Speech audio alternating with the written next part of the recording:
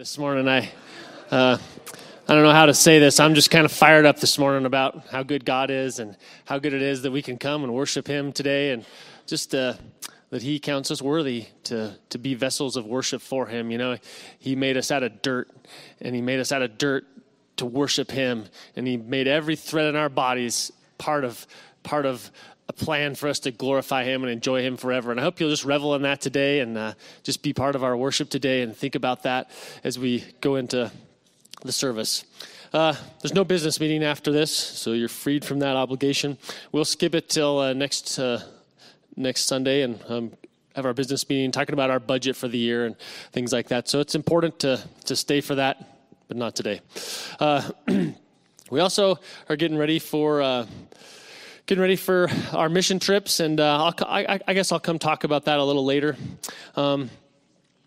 Lastly, the baby bottle boomerang. If you guys out in the foyer out there, so these baby bottles that we're just asking people to take one home, and it's for True Care, which is our crisis pregnancy center here in Casper, and it's a pretty powerful ministry that just helps these women that find themselves in a time of need where they feel like they can't have a baby and they have to have an abortion. And oftentimes they end up searching on the internet and they find our crisis pregnancy center, and they come there probably scared and worried, not knowing what to expect. And what they find there is just incredible love.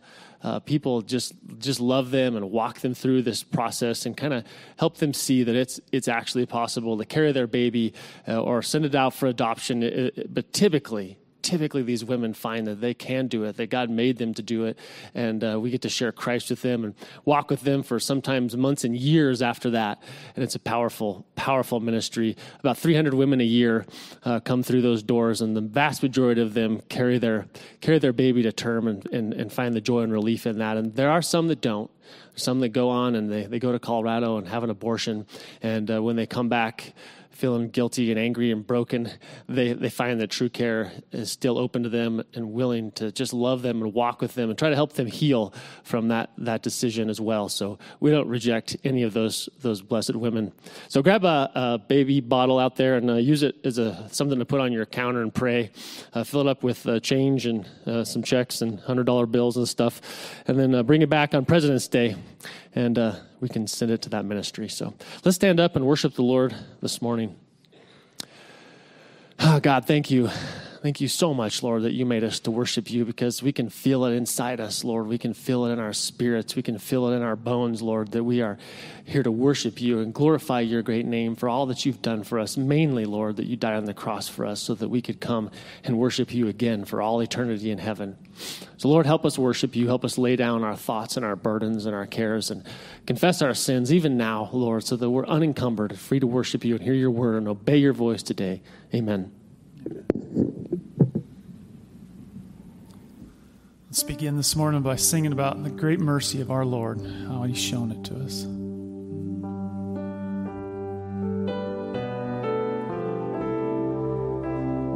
Start on verse 1. What love could remember no wrongs we have done? Omniscient, all-knowing, He counts not their sum. Thrown into a sea without bottom or shore. Our sins, they are many, His mercy is more. What patience would wait as we constantly roam? What Father so tender is calling us home? He welcomes the weakest, the vilest, the poor. Our sins, they are many, His mercy is more. Praise the Lord,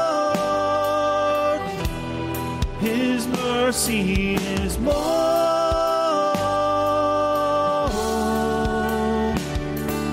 Stronger than darkness, new every morn. Our sins, they are many, His mercy is more.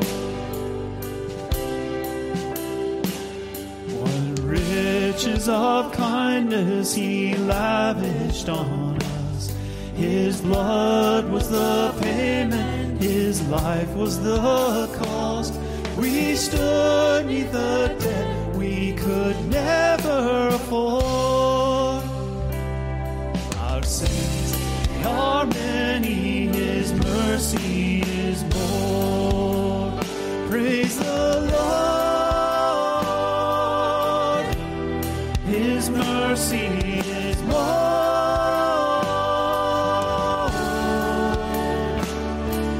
Stronger than darkness, new every morn. Our sins, they are many, his mercy is more. Praise the Lord, his mercy is more.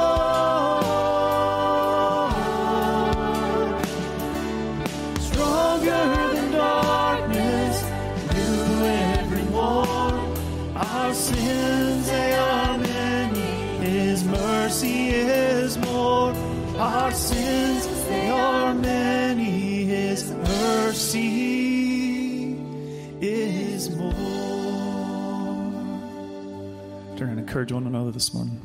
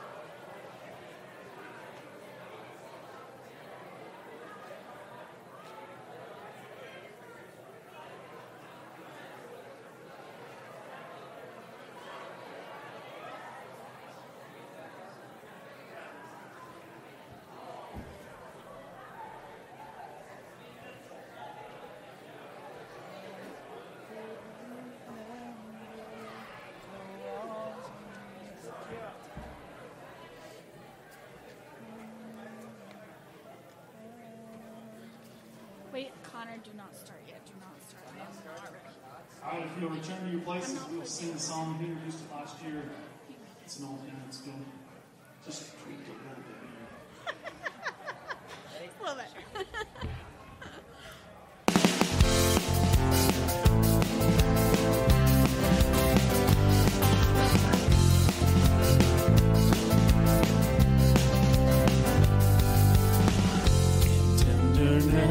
He sought me, weary and sick with sin, and on his shoulders brought me back to his fold again.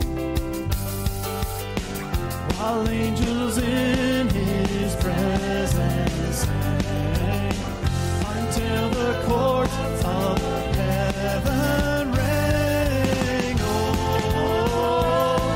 the love that sought me. Oh, the blood that bought me. Oh, the grace that brought me to the fold of God. Grace that brought me to the fold of God.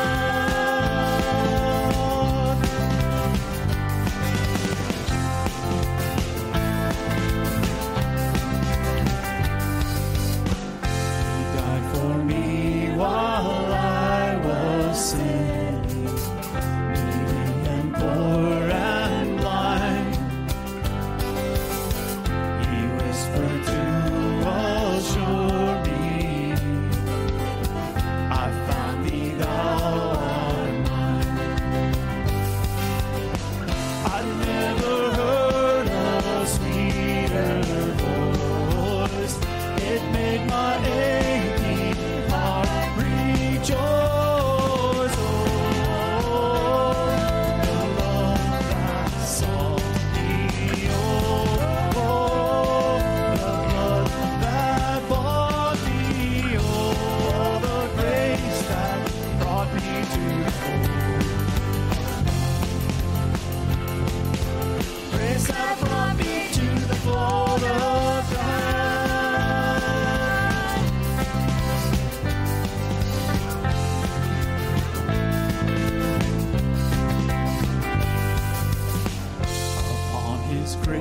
this I'll daily ponder and sing anew his praise. With all adoring wonder, his blessings I retrace. It seems as if eternal days are far too short to sing his praise. Oh, the love that sought me. Oh, the blood that bought me. Oh, the grace that brought me to the Lord. Oh, the love that sought me. Oh, the blood that bought me. Oh, the grace that brought me to the fold. Grace that brought me to the fold of God.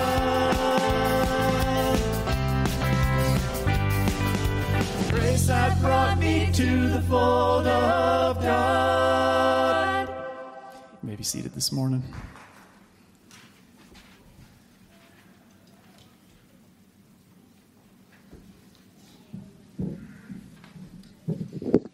Morning again. I just want to talk about the mission trips that are coming up. The summer mission trips this year, the first one is July 8th through the 15th, and we're going to go to Portugal. We're going to go there and help Mario and Lancy. Lancy is Rick and Starla's daughter, and they're missionaries in Portugal. And we're going to help them put on a teen camp. And so a lot of what we'll be doing during that time as a mission team will be just serving them while they put on this teen camp, and doing dishes and just doing all the background stuff to try to help them do this. And we'll obviously be sharing Christ and sharing our testimonies and teaching or doing whatever they ask us to do, but it'll be a really great trip. So that's July 8th through the 15th, and you need to commit to that by this next Sunday. So if you're wanting to go on that trip, you need to come to the missions meeting at 4:00, and you need to bring $200 with you, and just make that commitment, and we'll begin working on the tickets from there. And then the second mission trip will be going to Zambia in Africa, and we're going to go on August 4th through the 18th. And we're going to go to the orphanage there, Faith Children's Orphanage. It's a really great little orphanage way out in the bush. And there's a bunch of kids and babies, and it's just that'll be a great time to just go out there, and you kind of just spend a lot of time there with those kids, and you get a lot of opportunity to minister to them and encourage them and spend time with them. But we'll be putting on a VBS and doing some village ministries. Then we'll go out into the bush and do some evangelism. You're talking like a little trail that goes out through the tall grasses and through little cornfields, and there's huts, and you just get to sit down on the ground with these people and share Christ with them, and it's pretty awesome bunch of people out there. They love you, and they're happy to be there, happy that you're there, happy to see you, happy to hear what you have to say. And that's a blessed thing. I think in Portugal it'll be the same greatness. So we'll be able to go and be a part of the church that's there. And these people in Portugal, they love the Lord, and they love to have us come, and they love the encouragement, and they love to spend time with us. And I think as a church we really need to realize that missions is about the Great Commission, that you'll preach the gospel here in Casper and in Wyoming and the United States and to the uttermost parts of the earth. And we as a church need to realize that we have any time that we're doing the Great Commission, man, God's all about it, and he's always calling us to go out and do these things. So pray hard about that. You guys have a week to pray about that, and I know that there's a lot of obstacles in our minds, but they're only in our minds. There should be no obstacle in our heart. It's the Great Commission, and God wants us to be sharing the gospel across the world. And if you go, it'll blow your mind. If you go, if God calls you to go and you take that step of faith and you do what it takes, it will change you. It'll change you radically. I'll never forget my first trip overseas to do that in Botswana in 2004. I went over there, and it just rocked my world. And I've never been the same. And I've been there many, many times, overseas many times. And every single time I go, it rocks my world. God works in my heart, and he works in my life, and he alters me into a better disciple of his. And I'm going to go on one or maybe both of these trips this year, and guess what? It's going to rock my world, and I'm going to come back a changed man, and it's going to be good. So, man, join us with it. Pray hard this week about if you're supposed to go, and be willing to take that step of faith if you are, and just know that this is who we're supposed to be. Let's let's have the men come forward and take the offering. Let me pray. God, thank you so much, Lord, for giving us, your church, the opportunity, Father, to serve, Lord, you with the gospel. Lord, you decided, Lord, when you died on the cross and you rose from the dead, you decided you were going to go back to heaven, Lord, and that we were going to be the ones that were going to be your hands and feet, Lord. And you said, I'm going to give you the helper, the Holy Spirit, and he'll allow you the ability to do anything I want you to do. There's nothing that will be impossible for you. So you've told us, Lord, to spread your gospel across this earth, Lord. And I pray that we would do it, that we'd be willing, Lord, to lay down all the fears, legitimate concerns, Lord, legitimate because we're physical and because we're human, Lord. But there's nothing legitimate, Lord, about us not being able to trust you to do what you want through us, God. So I pray that we'll do it, that we'll go on these mission trips and we'll serve faithfully, Lord, and the ones that are supposed to go will go, and the ones that are supposed to give will give to help those go, and the ones that are supposed to pray will pray like crazy, Lord, to support your work in these two countries. I pray we'll do it. Amen.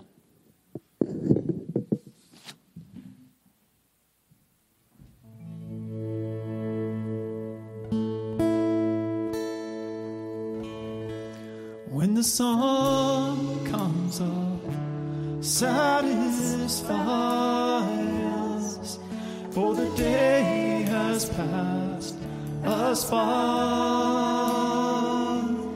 For our hearts forget all your goodness, satisfy us with your love.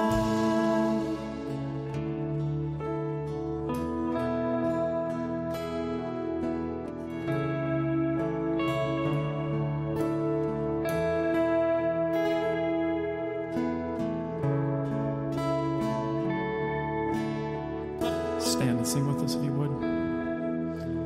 You have been our dwelling place, O everlasting God. Before you formed the mountain tops, you were before it all. And soon our lives turn back to dust.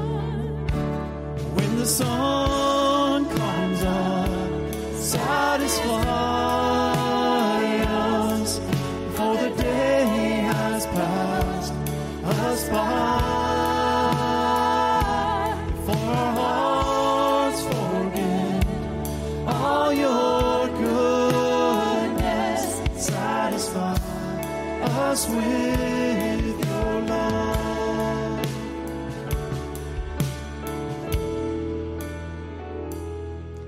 The wrath of God poured out for sin on Jesus crucified. Consider him our hiding place, our shelter is alive, because he lived and died for us. When the sun comes up, satisfy us, for the day has passed us by. For our hearts forget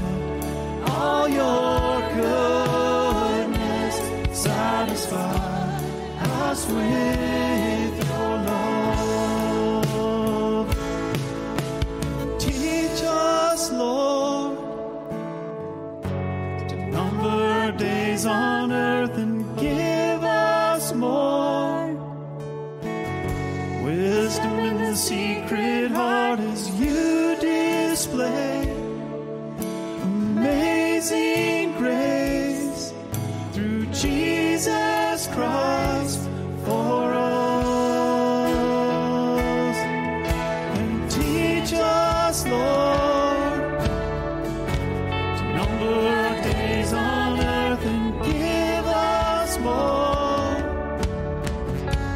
wisdom in the Sacred Heart as you display amazing grace through Jesus Christ for us. Oh, and when the sun comes up, satisfy us, for the day has passed us by.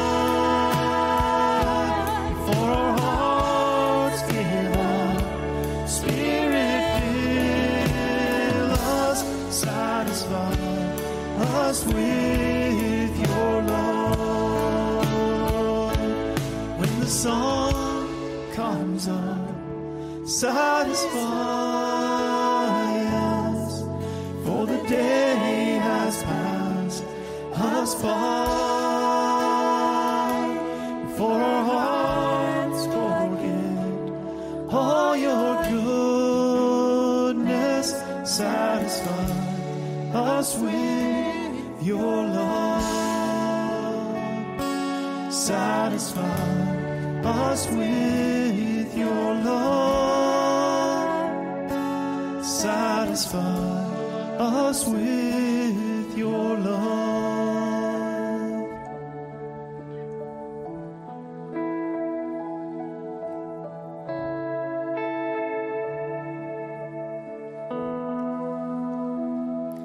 If you were here last week, you heard which was a really convicting message for me out of Matthew 19. Let's read a couple verses that just stuck in me all week. The young man said to him, "All these things I have kept.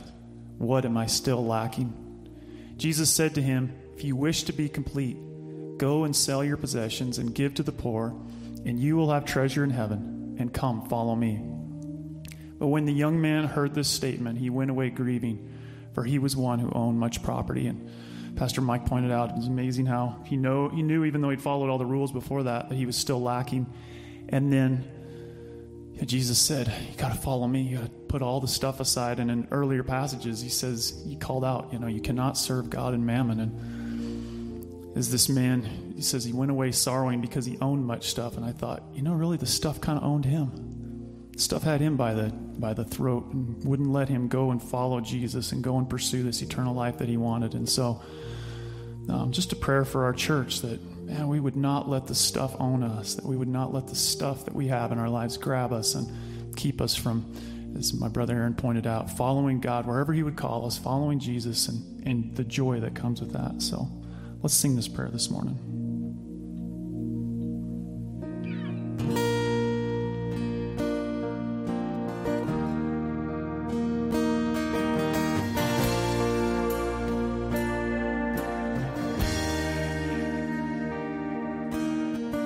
There is no other so sure and steady. My hope is held in your hand. When castles crumble and breath is fleeting, upon this rock I will stand. Upon this rock I will stand.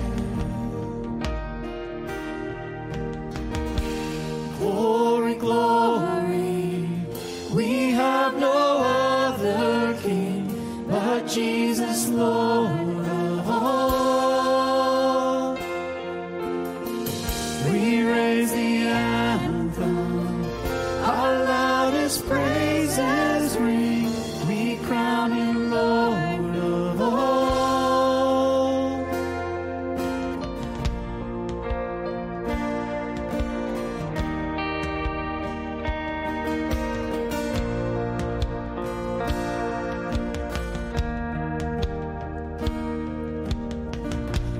kindly rule has shattered and broken the curse of sin's tyranny. My life is hidden beneath heaven's shadows. Your crimson flood covers me. Your crimson flood covers me. Glory, glory. We have no other King but Jesus, Lord of all. We raise the anthem, our loudest praises ring. We crown Him Lord of all.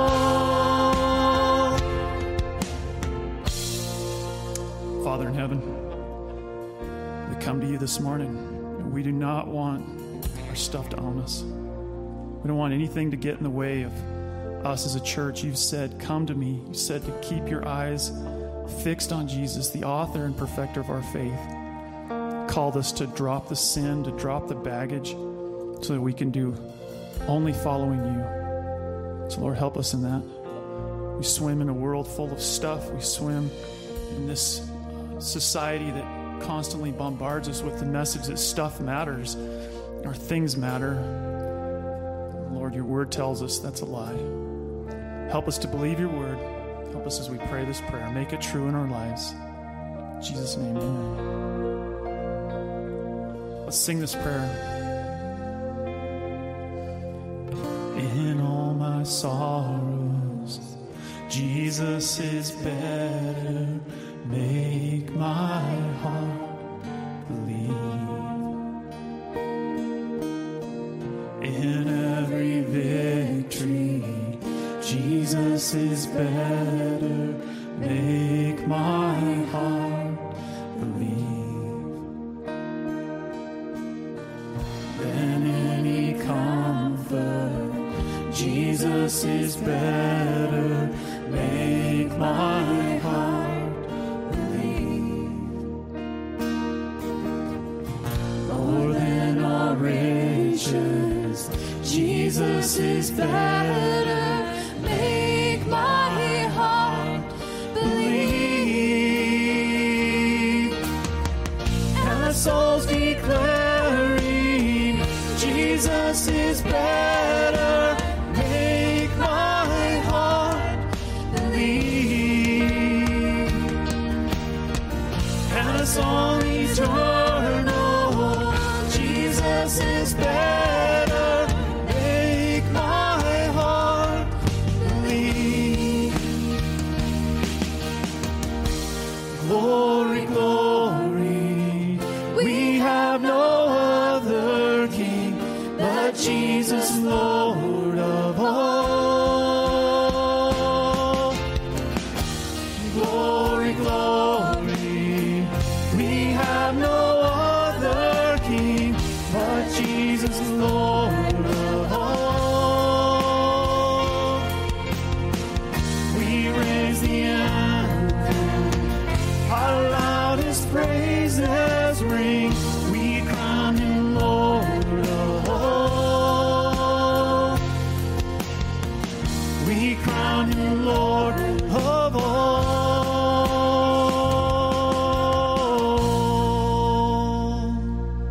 You may be seated.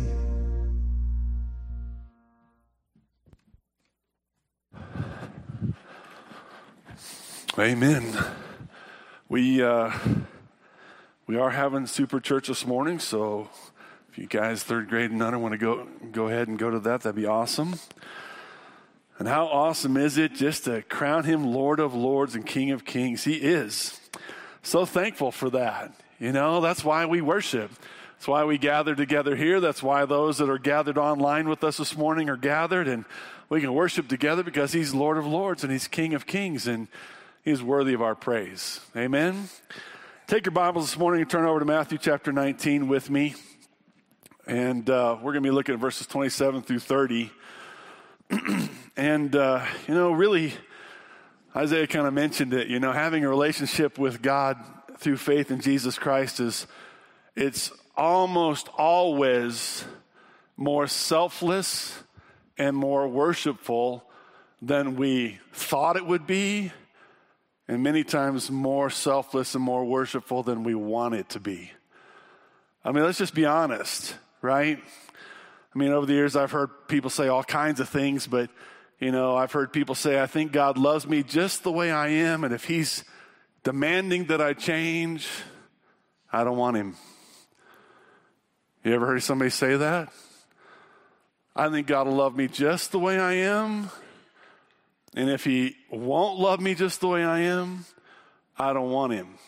And what they're really saying is, I'm living in a sin that I won't admit that I'm living in, and when you tell me that I need to turn from my sin, I don't want to. Right? Because to follow Jesus requires repentance. You're walking away from God, and then you have to repent to walk toward God. And some people say, well, God ought to love me just the way I am. But that's not the way it works in Scriptures. It's not the way God works in our lives. He's God. We're not. Other people sometimes say, I want to have eternal life, but I don't want to follow Jesus. I don't want to give anything to Jesus. I don't want to obey Jesus in order to follow him. But that's not the way that works either. We saw this last week, right? When we looked at this rich young man. He comes to Jesus with this great question, what must I do to obtain eternal life? That's a great question. I mean, of all the things that you ought to be asking, God, what does it take for me to have eternal life? Great question. And Jesus works with this kid. He says to him, man, here's some commandments. Keep those. He says, I've done that, but what am I still lacking? Now, honestly, we know that he hadn't kept those commandments. Nobody does. But he thought he did. Thought he was a good guy. So he still understands he's lacking something, right? And so Jesus says, go sell all your possessions. And the main part is, come follow me. Because what he's saying is, you've got to give up the things that you value, even the most precious things to you, to make me most valuable, right? Christ has to be most valuable. That's the way this works with God. That's what salvation really is, saying that God is most valuable. And honestly, let's just never forget this truth it has to be if God is God, right? If God is God, then he is most valuable. And if God is God, then we come to salvation on his terms. Not on ours. I talk to a lot of people who basically say if God isn't going to respond to me on my terms, I don't really want him. Well, okay. Because you won't get him. Can't have him. We have to come to God on his terms, right? That's the way this works. He's God. We are created by him. We are to worship him. He deserves it. He demands it. He expects it. And so we have to be pretty careful sometimes about how we approach God. And this morning we're going to find ourselves looking at this passage that deals with the apostles' response to how Jesus dealt with this young man. Right? So we're going to see how the apostles saw this, and we're going to be able to kind of contrast some things between what God says to us that will follow him and to what God said to the young man last week. So let's look at chapter 19 of Matthew. We'll begin in verse 27. Then Peter said to him, behold, we have left everything and followed you. What then will there be for us? And Jesus said to them, truly I say to you that you who have followed me in the regeneration when the Son of Man will sit on his glorious throne, you also shall sit upon the 12 thrones, judging the 12 tribes of Israel.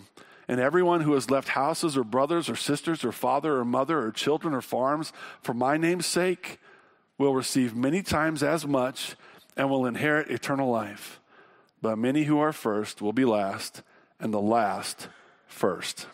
Let's pray. Heavenly Father, man, Lord, we're a proud people. We're an arrogant people. We are a people who want to deal with you from our side, telling you what we want, telling you what we demand, sharing with you our expectations of you, when simply put, Lord God, we're not qualified for that. And please forgive us of that. Lord, I pray that we would see you as you are. You are God, and you're the only one. You are holy and righteous. You're all powerful, Lord God. You know all things. You are in control of all things. And Lord, even though we have fallen short, even though we have sinned against you, even though we have sinned many, many times against others, you and the depth of your love and your grace have made a way for us to have eternal life. And that's through your Son, Jesus Christ, who gave himself the only qualified sacrifice for the sins of the world, paid our debt for us, who suffered the punishment we were due, and then rose from the dead on the third day so that we, through faith in you, could have life. But Lord, that's the only way. That's the only way. And I pray that, Lord, you'd humble us to the place where we would be thankful for that, where we would worship you for that, and where we would follow you. Lord, please speak to us, we pray this morning. And we pray in Jesus' name, amen. So here we have this, like I said, kind of sweet response, right? Then Peter said to him, behold, we have left everything and followed you. What then will there be for us? I think this is a pretty fair question, actually. You know, here we have Peter and the apostles. They're with Jesus, listening to Jesus, seeing how he interacts with this rich young man who's come to him and is asking the right question, and yet they hear Jesus say to him, go sell all that you possess and you'll have riches in heaven, and then come follow me. And they're thinking, you know, all right, so God has kind of promised this young man that if he'll get rid of his things, he'll have rewards in heaven, riches in heaven.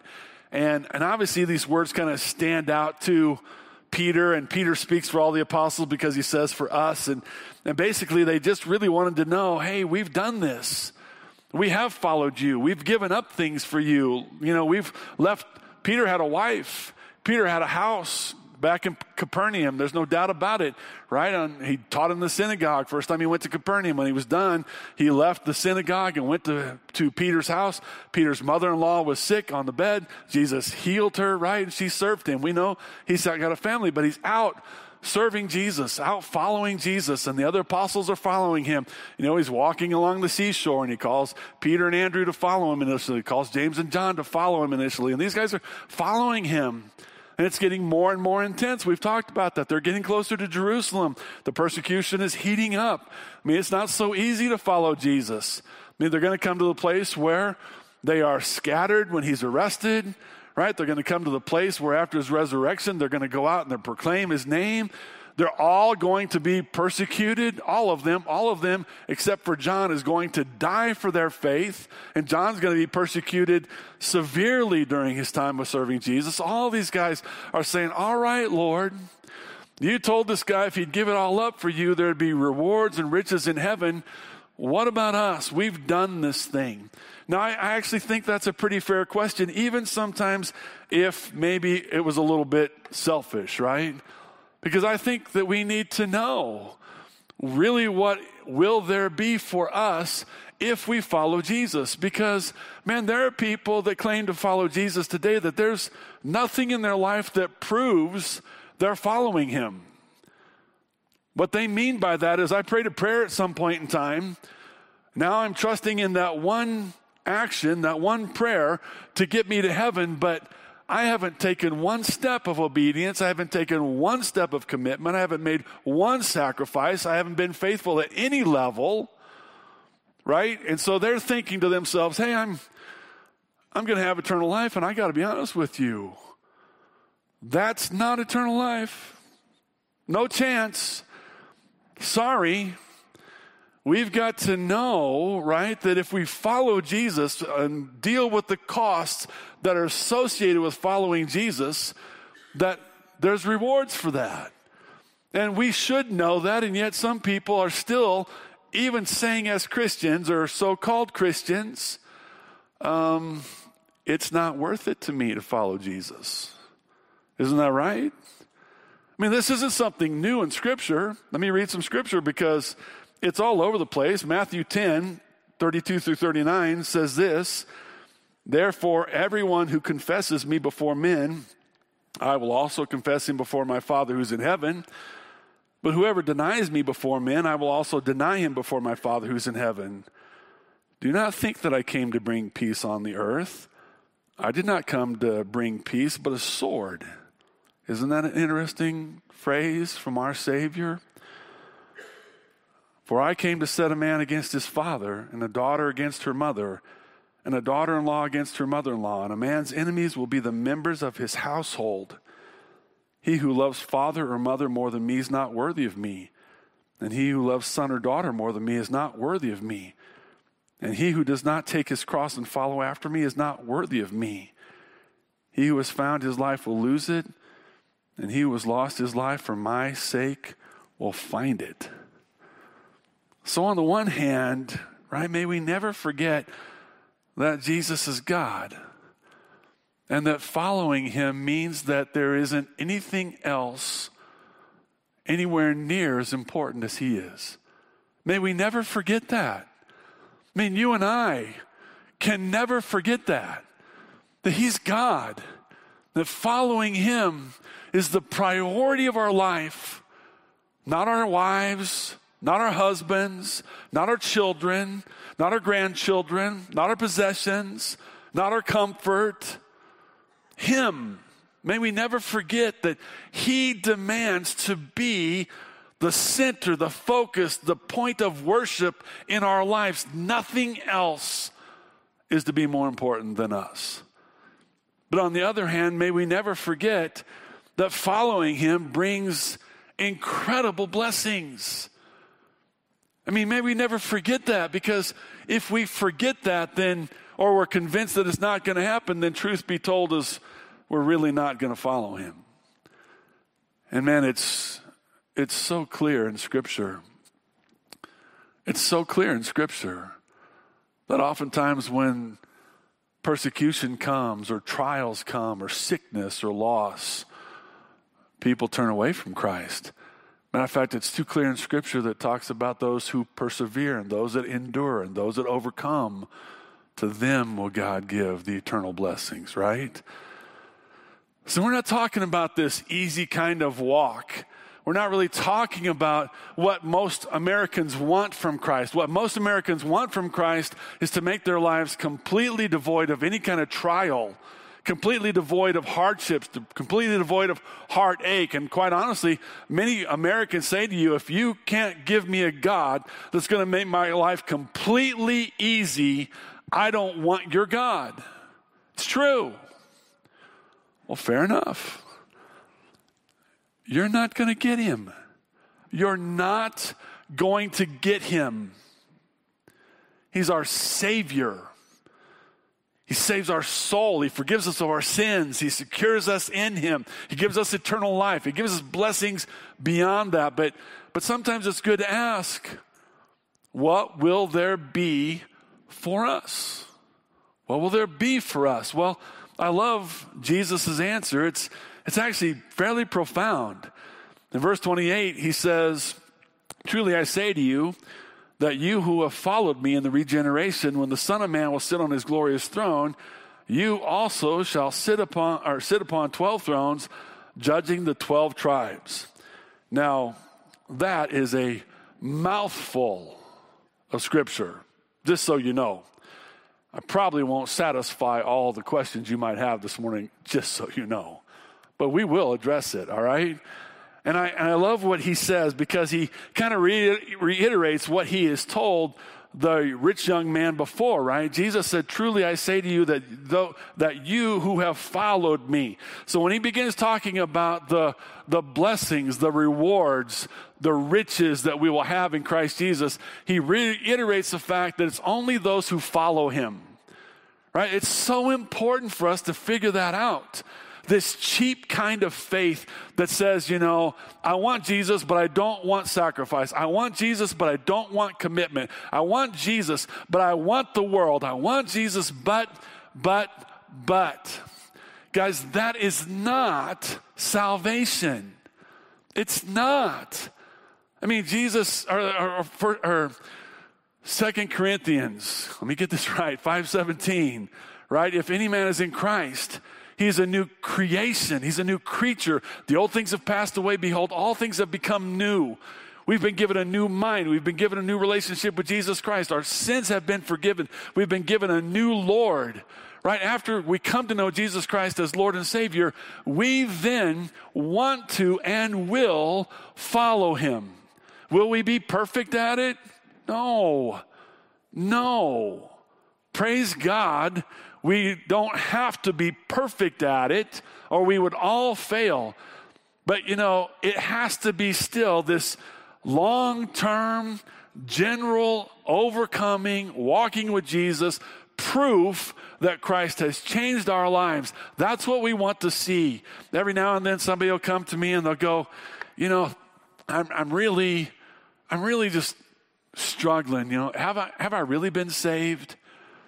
And I never discourage people from coming to talk about that stuff, because I do believe that there are people that say they're saved and they're not. I mean, even Jesus said, right, depart from me, you doers of iniquity, right?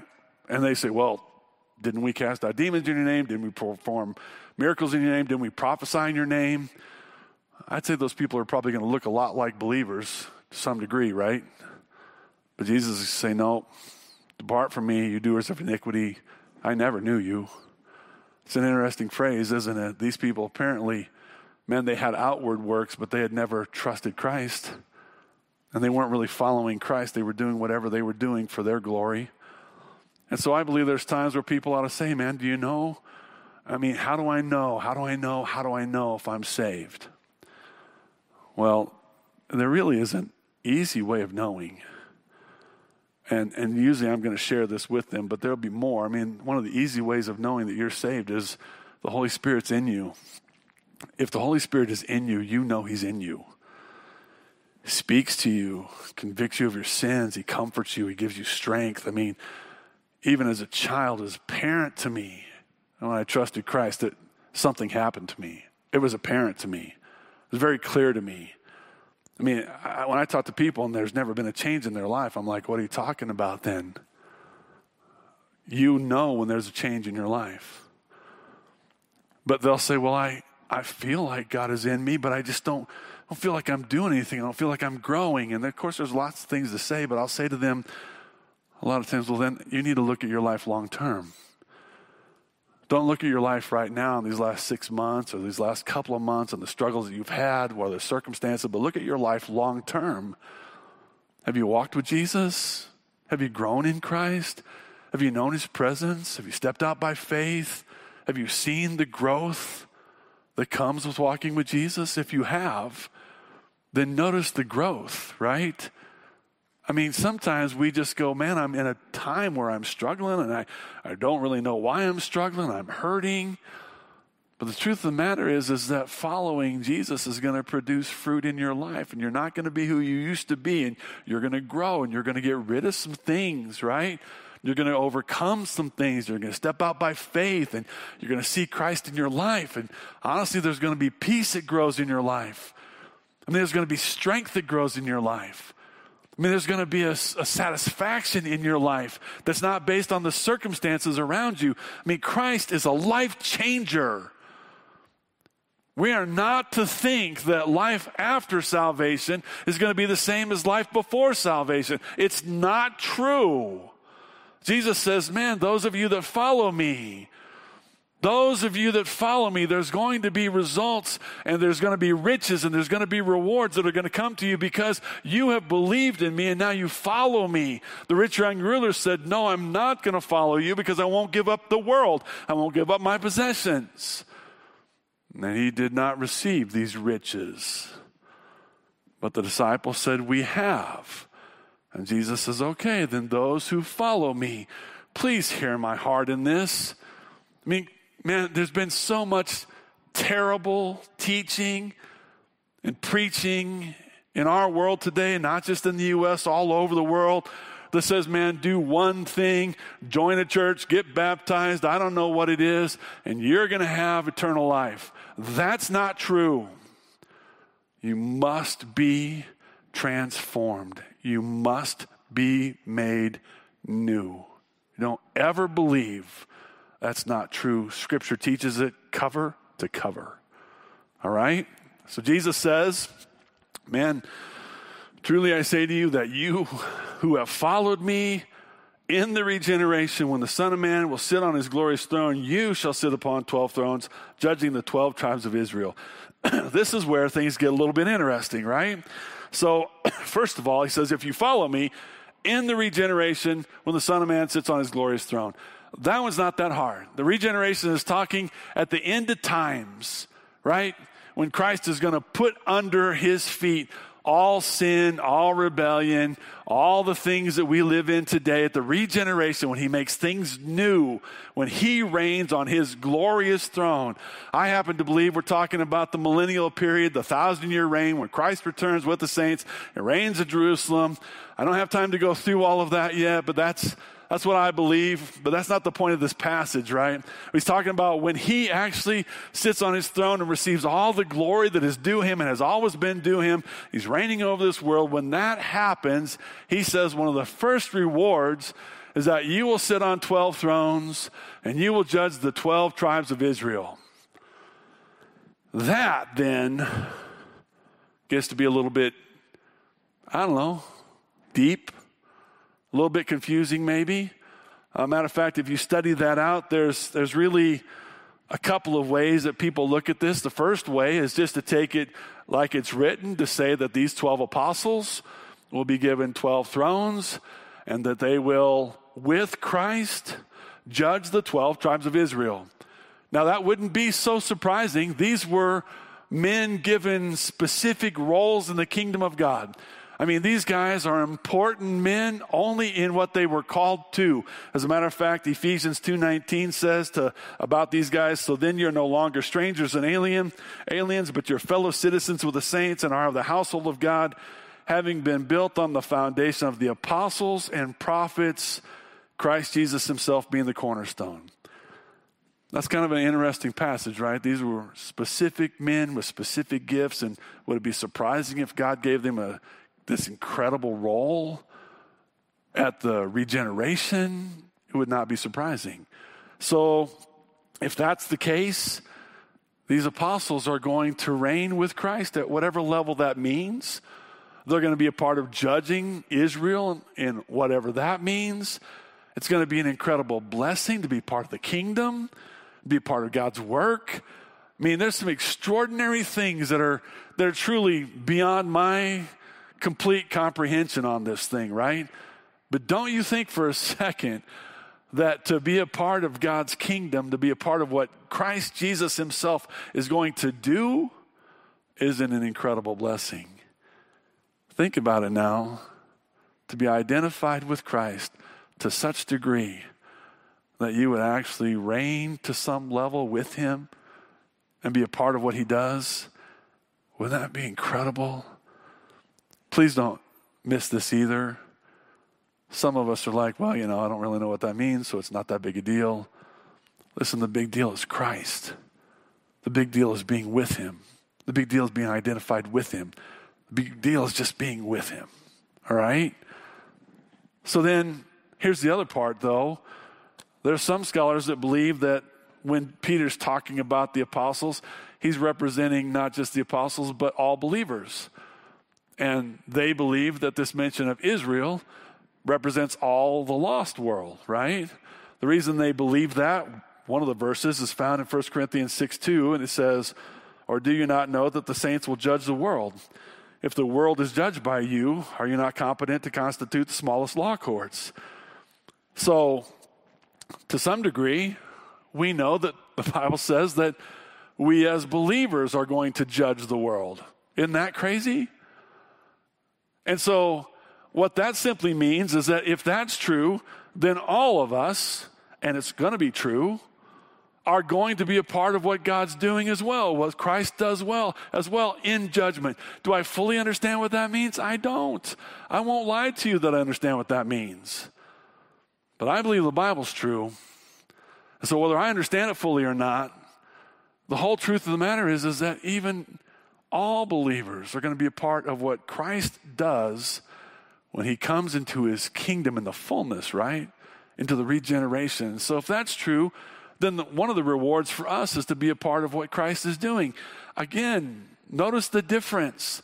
The rich young ruler gets none of this.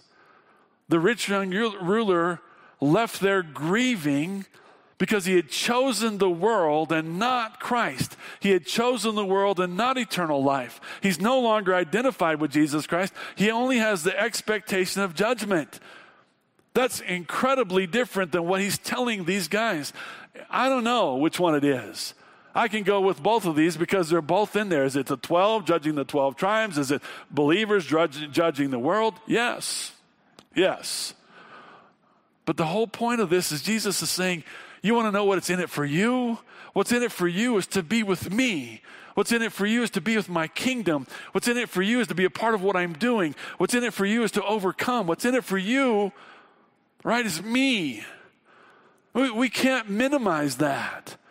I mean, so many of us, we don't think about spiritual things. We don't think about identifying with Christ. We don't think about life with him afterwards. We don't think about what those things look like. All we can think about is what's God got for me today, and why isn't he doing this, and why isn't he doing that, or why does he do this, or whatever.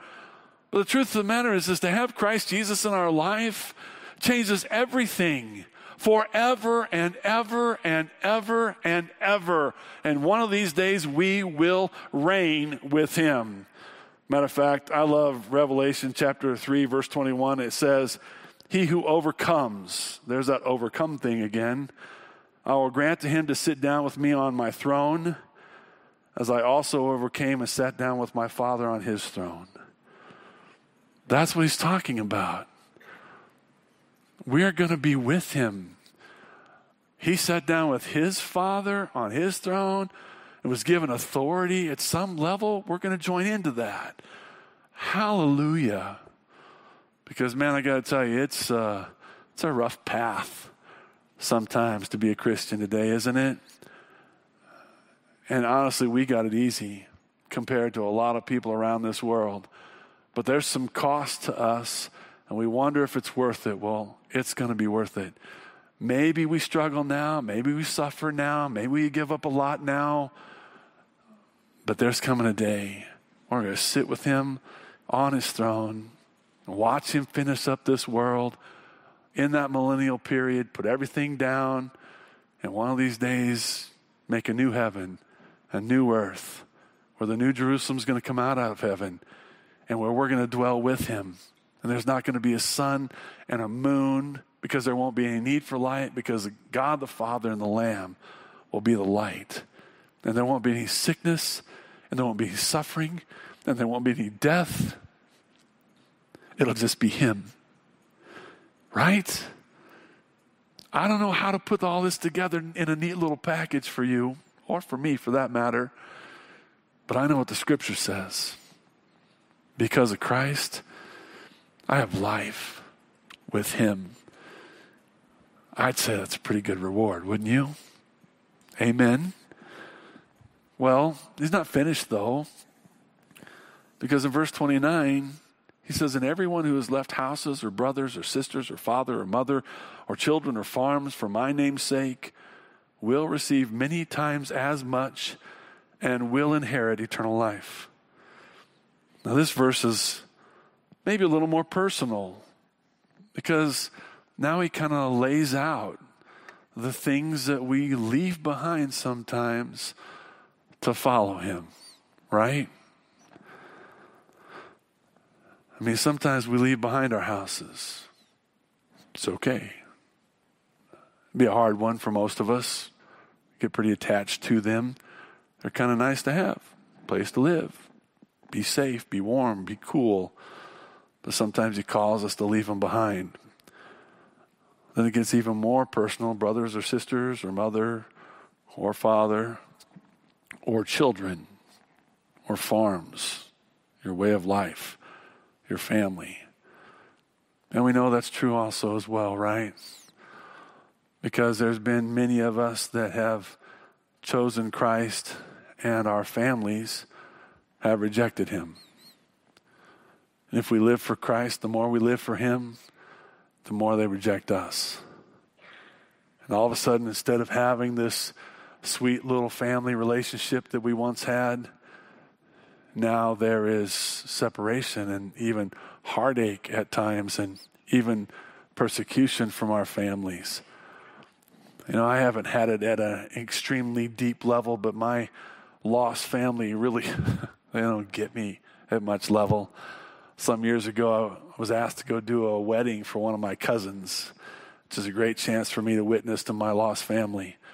I did this wedding and I shared the gospel and, you know, just really by the grace of God, you know, had a chance to minister to them. And I remember afterwards we were standing at the reception. I'm just kind of standing there and I look over one of my cousins who's 6 or 7 years older than me was just kind of staring at me. I said, "What?"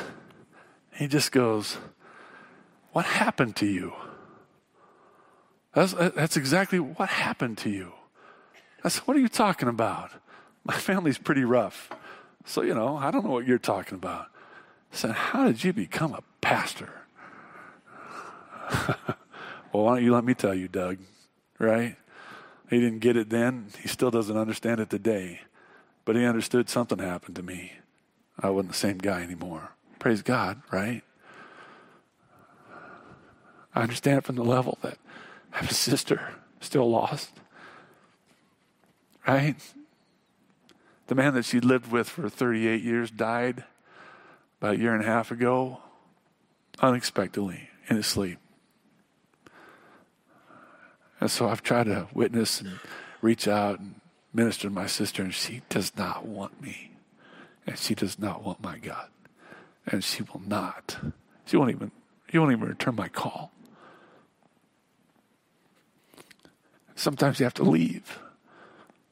You have to leave because of Christ. It's not necessarily what we want, but it is the consequence of following Jesus. And while we want something different, we pray for something different, he says, "Listen, I'm here to tell you that the cost is worth it.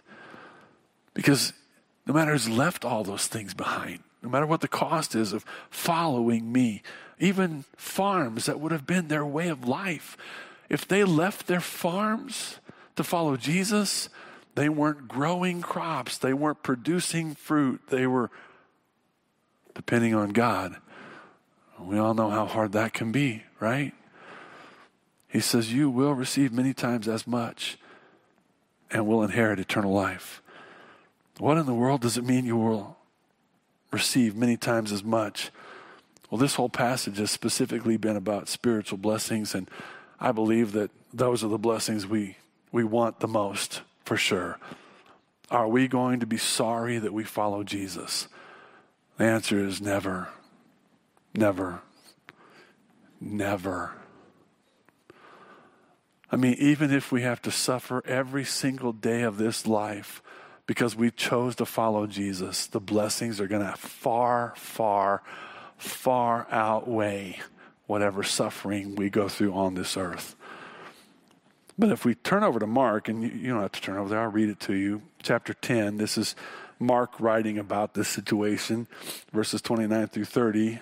Jesus said, truly I say to you, there's no one who has left house or brothers or sisters or mother or father or children or farms for my sake and for the gospel's sake, but that he will receive 100 times as much now in the present age, houses and brothers and sisters and mothers and children of farms, along with persecutions, and in the age to come, eternal life. That gives us a little bit better insight into this thing, right? Mark actually says, if you follow Jesus and you give up all these things to follow him,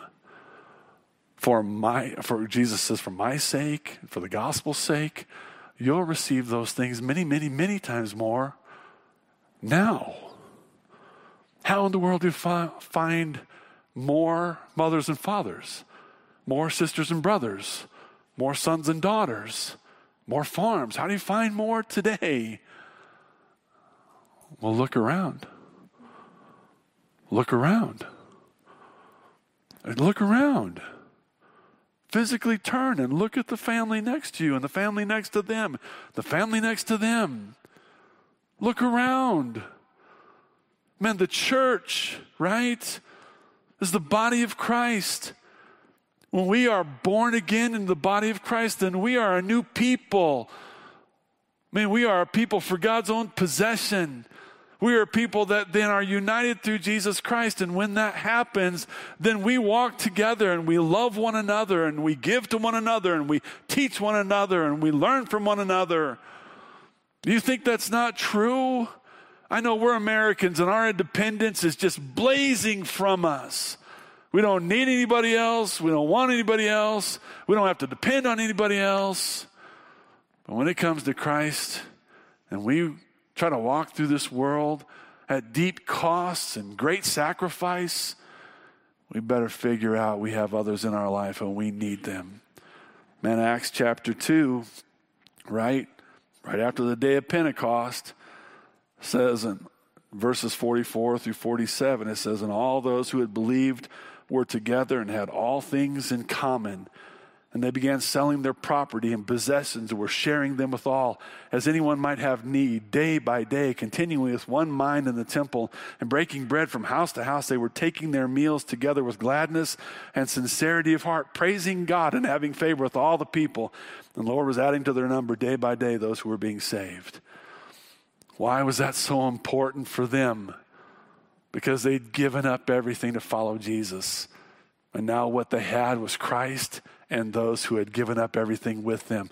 And so they are taking care of one another like mothers and fathers and sisters and brothers and sons and daughters. That's what we do. And man, I got to tell you, Aaron talked about some blessings about going overseas, and he's talking about Zambia, and I was just looking at James because I was thinking James knows so much more about this stuff than we do.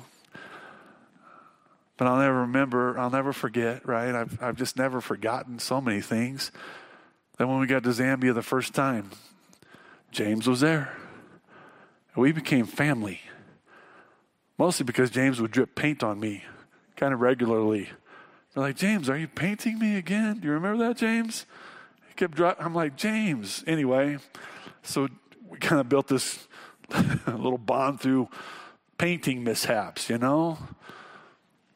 But man, there's so many other things. I remember I'd been in Congo and I'd been with the team from Chande and a woman named Dinus we'd gotten to know over the years, and it's been a particularly difficult time in Congo, and I was just exhausted. And we got back into Zambia and communications weren't right and we didn't have a ride home, and so we just stood there in this border town that is interesting little town, somewhat dangerous little town, but I probably stood for another 8 or 9 hours just waiting. And we finally, got picked up late at night, and we got back to where we were staying early in the morning, and I was just exhausted. And I'm walking in, and I feel this hand take me by my hand. I look over, and it's a woman named Dinus, and she goes, Pastor, are you okay? And I said, just tired, Dinus. And she just held my hand as we walked in, because she and I are family. She and I are family. I got an email this week from George and Lubumbashi, Congo, our lead pastor, and he's just sharing what they're doing. And it's always sweet to hear from George. And he shows me a picture of this guy who was a general in the Congolese army. And somehow George knows. He knows people I don't know how he knows them. He says, this is a brother. We've gotten to know him. He's a general in charge of this whole region now. And he has said, when is Pastor Mike coming back? George said, I don't know. I don't have the program for when he's coming back. He said, you tell him when he comes. I'll take care of him. I'll keep him safe. So tell him to come. Do we have fathers and mothers and sisters and brothers, sons and daughters? George's son, I think he's probably 8 now. His name is Michael Lee Cooper. That's his name. Because one trip we were there, George was dying, and he asked us to pray for him. And I prayed for him just as sincere as I could be. God, save my brother. Be gracious to his family. Lord, raise him up. And God did. He healed him. His wife was pregnant, so we named him Michael Lee Cooper. And so when he writes me, he says, your son, Mike, says, when are you coming? He wants to see you. Because you think it's a joke for God to say we'll receive many times more in this life and in the life to come the blessings that we give up? There's no joking to it. It's powerful. It's powerful. It's profound. It might be one of the weaknesses of the American church that we don't see each other that way and that we don't treat each other that way.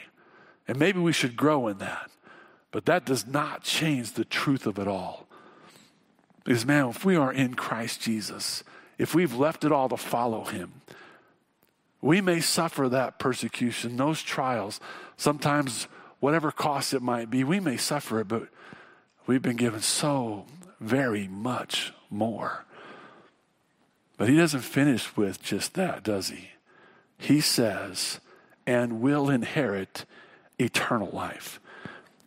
And don't miss, I'm not longing for some of these earthly things nearly as much as I'm longing for the day that God sets me free from this flesh. I'm longing for that day. When I no longer fall short, when I no longer end up lacking, when I no longer have to say to the Lord, I'm sorry for my selfishness or my pride. When I can stand in front of him face to face and my relationship with him is right. See, that's what eternal life is, right? John 17:3, one of my favorite verses, it said, this is eternal life, that they may know you, the only true God, and Jesus Christ, whom you have sent.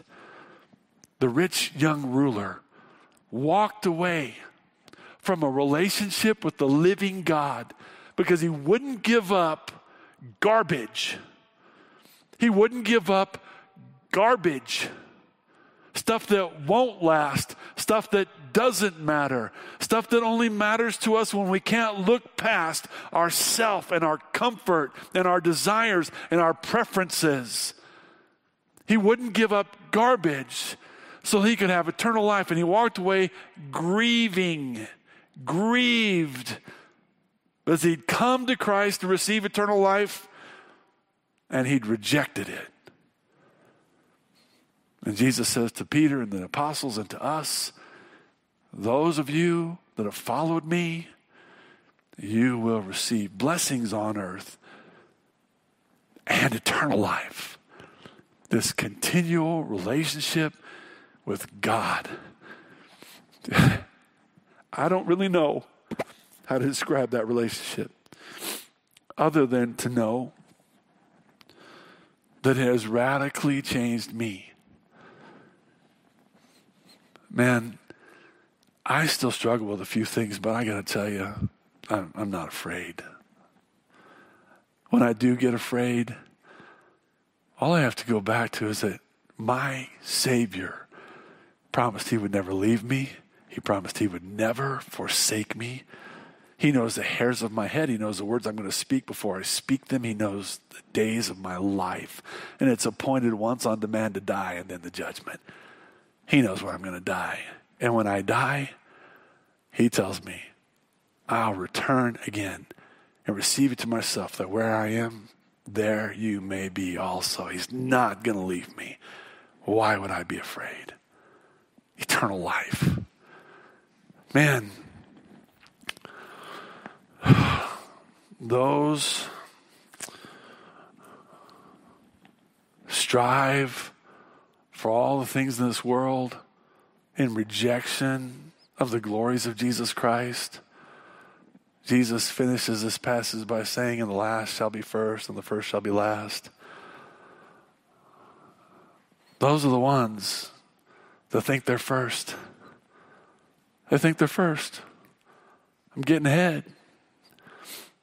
Man, I bought this house, put a little bit of work into it, sold it, bought a bigger house. Put a little bit of work into it, sold it, bought a bigger house. Now I got this great big house. Look at it. It's impressive. It's so impressive when people pull up to my house, they think, oh, this guy has arrived. He's arrived. They see how successful I am. The house is going to fall down and rot. Maybe not while you're in it, but one of these days, it's not going to last.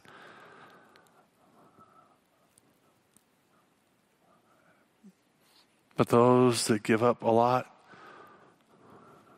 those that follow Christ, that forsake the world, forsake the things of this world, they're going to be first. They're going to sit on the throne with Christ Jesus. And I promise you that everything in heaven is nicer than anything you have now. When the streets in heaven are paved with gold, the pavement, is better than what you have. Listen to this, and I'll close. 1 John 2, 15 through 17 says, do not love the world nor the things in the world. If anyone loves the world, the love of the Father is not in him. Can I say that again? If anyone loves the world, the love of the Father is not in him. For all that is in the world, the lust of the flesh, the lust of the eyes, and the boastful pride of life, is not from the Father, but is from the world. The world is passing away, and also its lusts. But the one who does the will of God lives forever. Listen, Jesus has been very clear through this passage that in order to have eternal life, you have to repent of your sins, turn away from the things that you value, and follow him.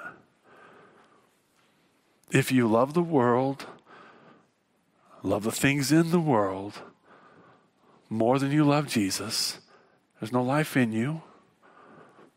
But those who follow him, those who believe in him, those who make him Lord, they have eternal life. You can't have both. You can't have both. So, have you turned to Christ? Have you turned to the one that can give you eternal life? Have you turned to him and said, you died for me, you rose again, no one loves me like you, I'm following. I don't care what it takes, I'm following. Have you done that? Because if you haven't, you can do that today. Lord Jesus, I need you. I love you. I'm amazed by you. I'm going to follow you. If you do, you'll have life. Some of us here as Christians, we need to re-up on that, right? Sometimes the world just likes to get us by the neck, begin to choke us out. The cares of the world choke us out. Pretty soon, we're so inundated with the world that we are no longer infatuated with Christ. We need to repent, right? Let's pray. Heavenly Father, Thank you for your word. Thank you for your goodness. Thank you for the call. Yes, Lord, you are the breaking point. You are the difference. Those who come to you by faith and follow you because they're born again have life. Those who look at you and reject following you do not have life. I pray that today would be the day of salvation for many, for any, Lord God, who would look to you, confess their sins, turn from them and believe in you and follow you. Help us, Lord, be thankful for you, worship you and give you all that we have. And Lord, I pray in Jesus' name, amen. Let's stand. Let's sing. Our pastors are down front. We'd love to pray with you. If you want to come down front and say, I want to be saved today, we can help you. Let us do that. I mean, if you want to come down front and repent and pray, you want to pray with us or by yourself, do that. Let's respond to Christ today.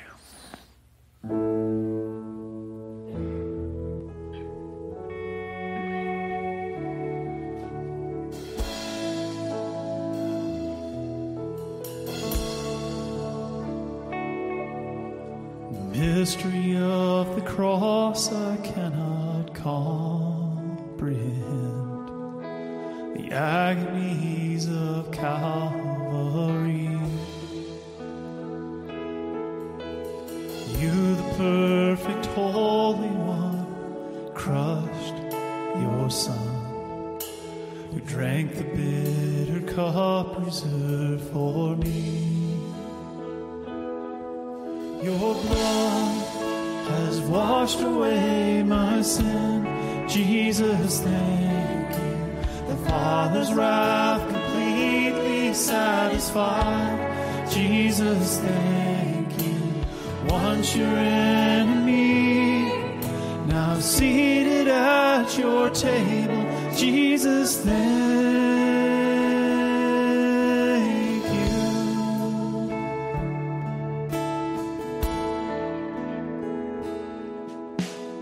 by your perfect sacrifice, I've been brought near.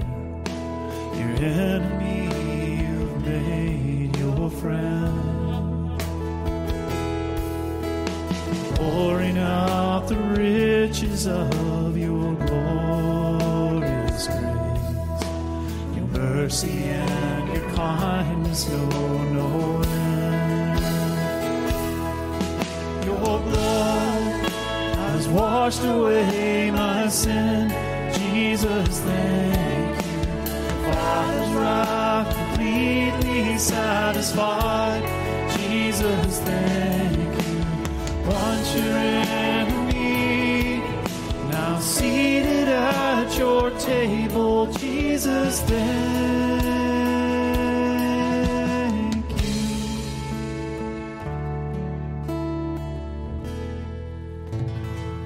Lord Jesus, we are so thankful that you would look on us with grace and compassion and mercy and love. And though we were once enemies, Lord Jesus, of yours, because of our rebellion and sin, you've washed our sins away in Christ and seated us at your table. You walk with us day by day, guide us through this world, and we give you praise.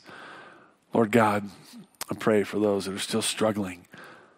I pray that today would be the day of their salvation, that they just trust you, that they just pour it out before you and go, yes, I believe and I want to follow you and walk with you all the days of my life. And I pray you'll radically transform their lives. Lord, bless us as we travel home. Keep us safe, Lord, on these slick roads. And we just pray you'll continue to use us in our community to take this gospel to the ends of the earth. And we love you. And we pray in Jesus' name. Amen.